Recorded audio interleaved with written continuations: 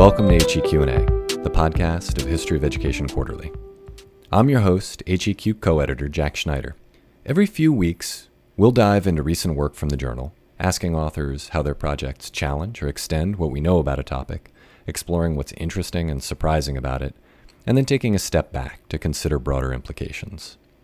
In the second half of the show, we turn our sights to teaching, so if you're an educator, make sure to stick around until the end. And now, let's hear from one of our authors. I am Lisa Jarvinen, and I'm an associate professor of history and associate dean in the School of Arts and Sciences at LaSalle University in Philadelphia. I am the author of The School Question in an Imperial Context: Education and Religion During and Following the Occupations of Cuba and Puerto Rico. The school question refers to a debate within the United States, particularly in the 19th century, over the relationship between schooling, religion, and the state. It's primarily between a Protestant majority and a Catholic minority over the legitimacy of religious instruction in public schools. Towards the end of the century, there's a fairly fragile consensus that publicly funded schools will be secular and religious schooling must be privately funded, but you can't have parochial schools. I say it's a fragile consensus because, as we know, these are issues that continue to be debated to this day. In the article itself, I argue that in the aftermath of 1898, when the United States receives as possessions transferred from Spain, Cuba, Puerto Rico, and other insular territories elsewhere, the occupiers seek to reform education on the islands. And my argument is that they're influenced by this, the school question debate that had been going on in the United States, that it's going to shape how they attempt to reform and implement totally new systems of public education in both Cuba and Puerto Rico. But of course, these are majority Catholic countries. And when there is an imposition of a secular system of public education, and along with it, an influx of many, many Protestant missionary groups, quite a few of whom found schools as well, private schools, this provokes a Catholic response in Cuba and Puerto Rico. And so the argument is that the school question reappears in a context of US imperialism. And for Cuban and Puerto Rican nationalists, questions of religious and education become quite divisive for this reason, or they become additionally divisive for this reason. In many ways, the work that I do in this article complements and extends what are already common themes in the historiography. It's well known that the occupations of Cuba and Puerto Rico are seeking to Americanize through education as part of an imperial project. And historians have been interested in how these public education systems were explicitly modeled on those of the United States. And another topic of interest has been, of course, the arrival of numerous Protestant missionary groups and the schools that they founded. But what I discovered was that considerably less attention has been paid to the development of Catholic schooling in the wake of these occupations. And what we see, particularly in Cuba, also in Puerto Rico, although not to the same extent, is a significant expansion of Catholic school systems. And this is not nearly as well reflected in the historiography. In Puerto Rico, the Catholic schools compete with the Protestant private schools. They don't quite surpass them. In Cuba, they do, in fact, surpass the Protestant private schools that are founded in the wake of the occupation. I found this very surprising because the US occupations are so identified with Protestantism. It's fairly well understood that when the United States went to war in 1898, that quite a few Protestant Americans tended to frame that as providentialist, seeing a kind of hand of God in the fact that they were going to, save Cuba from Catholic Spain. That's sort of how they framed it.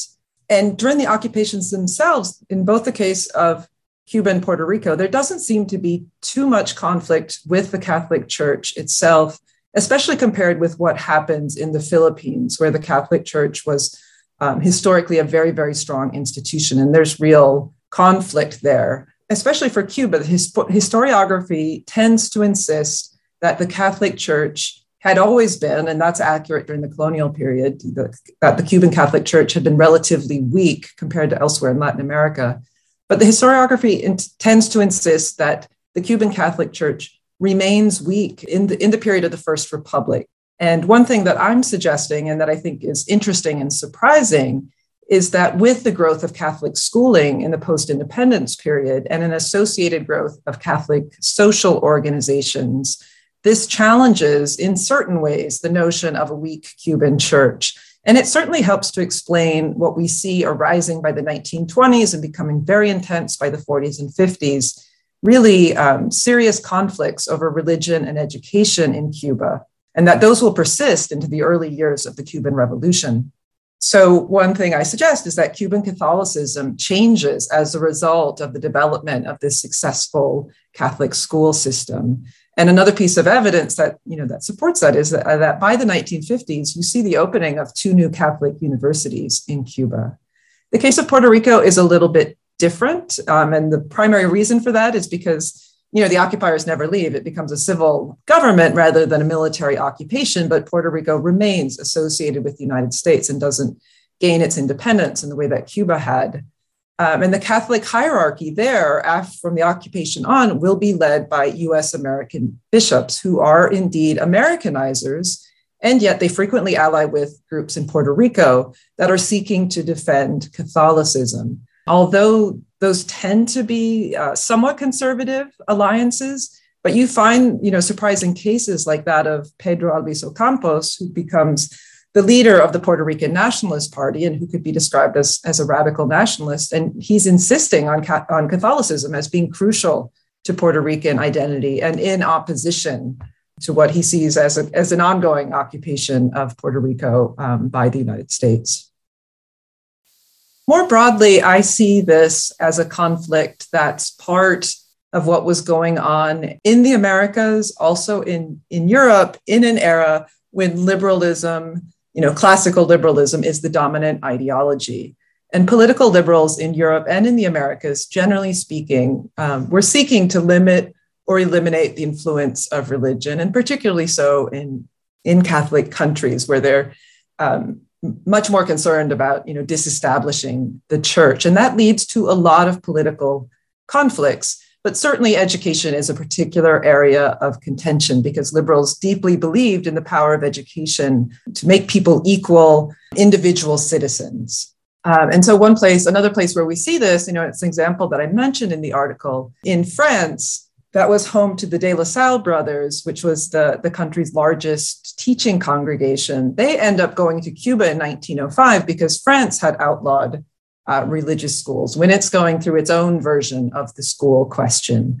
And of course, we're also going to see conflicts over the role of the church in education during the Mexican Revolution or the Spanish Civil War when these conflicts cannot be resolved within the government and they become resolved through other means, through violence. So these are fairly intense church-state conflicts, and they're very much part and parcel of tensions of modernization in Western countries. So that's where I would situate this work on what's happening during the occupations and afterwards in Cuba and Puerto Rico.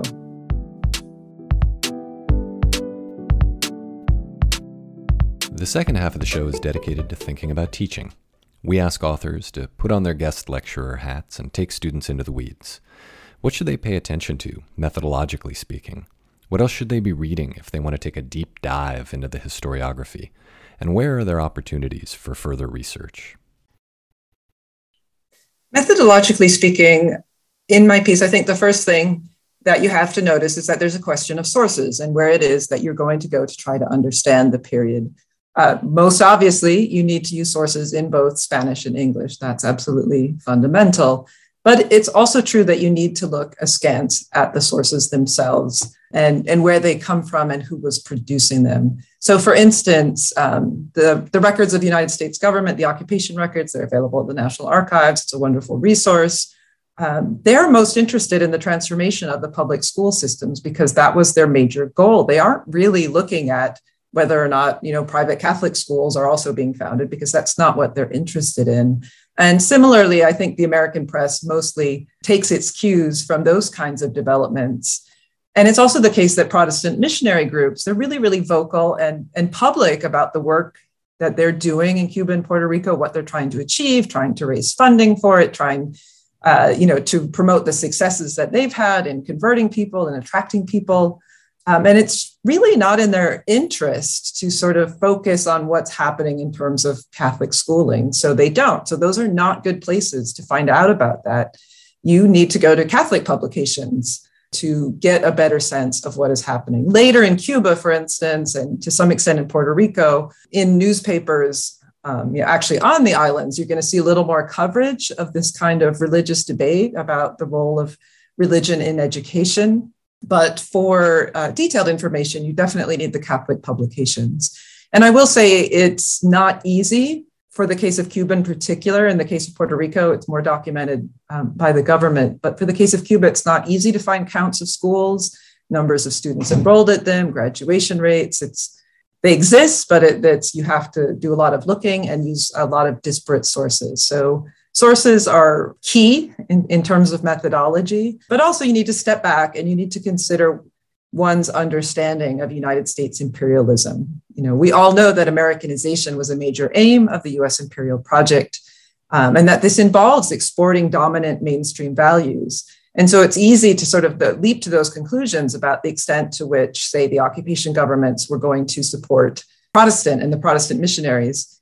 What I saw is they really, really do, and much more so in the case of Puerto Rico, whereas in Cuba, they're actually quite careful to be very even-handed and not to, antagonize the Catholic Church. And U.S. Protestant missionaries actually don't appreciate that about the American occupation in Cuba.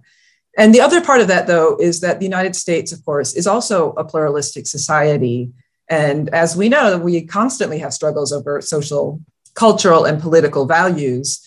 And the school question wasn't resolved here either. So, of course, when the US goes abroad with Americanizing aims, whether it's the military, the government, NGOs, whatever kind of group, they're always going to bring some of that conflict with them. They're never going to be completely consistent in how they approach Americanization, and domestic differences are going to play out transnationally, whether that's over religion, education, civil rights, women's issues, etc. There's a great deal of interesting historiography around these topics, but you do have to look at a few different fields. One that really sparked my interest and changed the way I was framing my research into the occupation governments and their education policy was Stephen Green's book on the school question. It just looks at the United States. It's called The Bible, the School, and the Constitution, but it illuminates what that school question meant, both socially, but also in legal terms. Another book that made me think about this relationship between US Protestants and Catholics, and then again, how that would play out during the occupations, was Elizabeth Fenton's book titled Religious Liberties, and it's about anti-Catholicism in the context of US liberalism.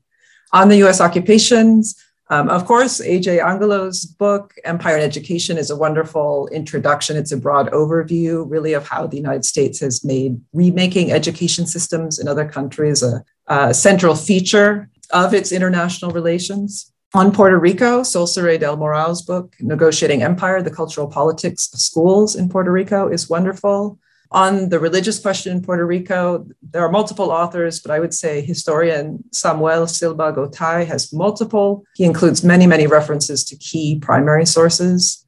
On Protestantism in Cuba and Protestant schooling, there are several book-length works. Joana Hernandez Suarez, writing from on the island, and from the United States, James Baer and Jason Yaramenko. On the topic of Catholic schooling in early Republican Cuba, there's less published, but there's a really wonderful recent doctoral dissertation on Catholic schools in Havana by Georgia Tsortsakis. I think there are several opportunities for further research on this topic.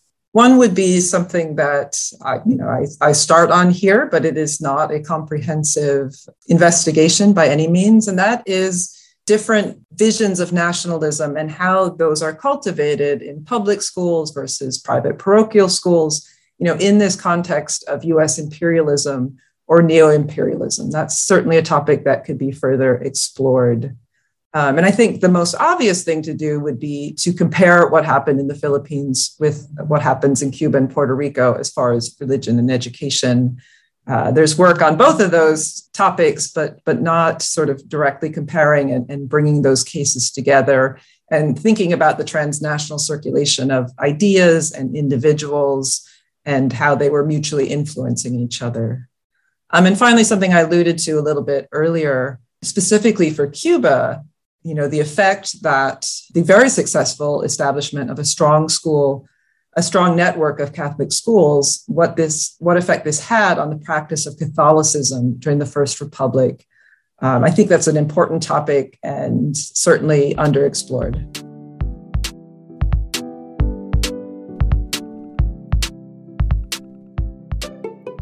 To learn more, check out History of Education Quarterly online. The journal's published by Cambridge University Press, and it's carried by most academic libraries. You should also be sure to follow HEQ's Twitter handle, @HistEdQuarterly, which regularly sends out free, read-only versions of articles, and the show's Twitter handle, @HEQ&A.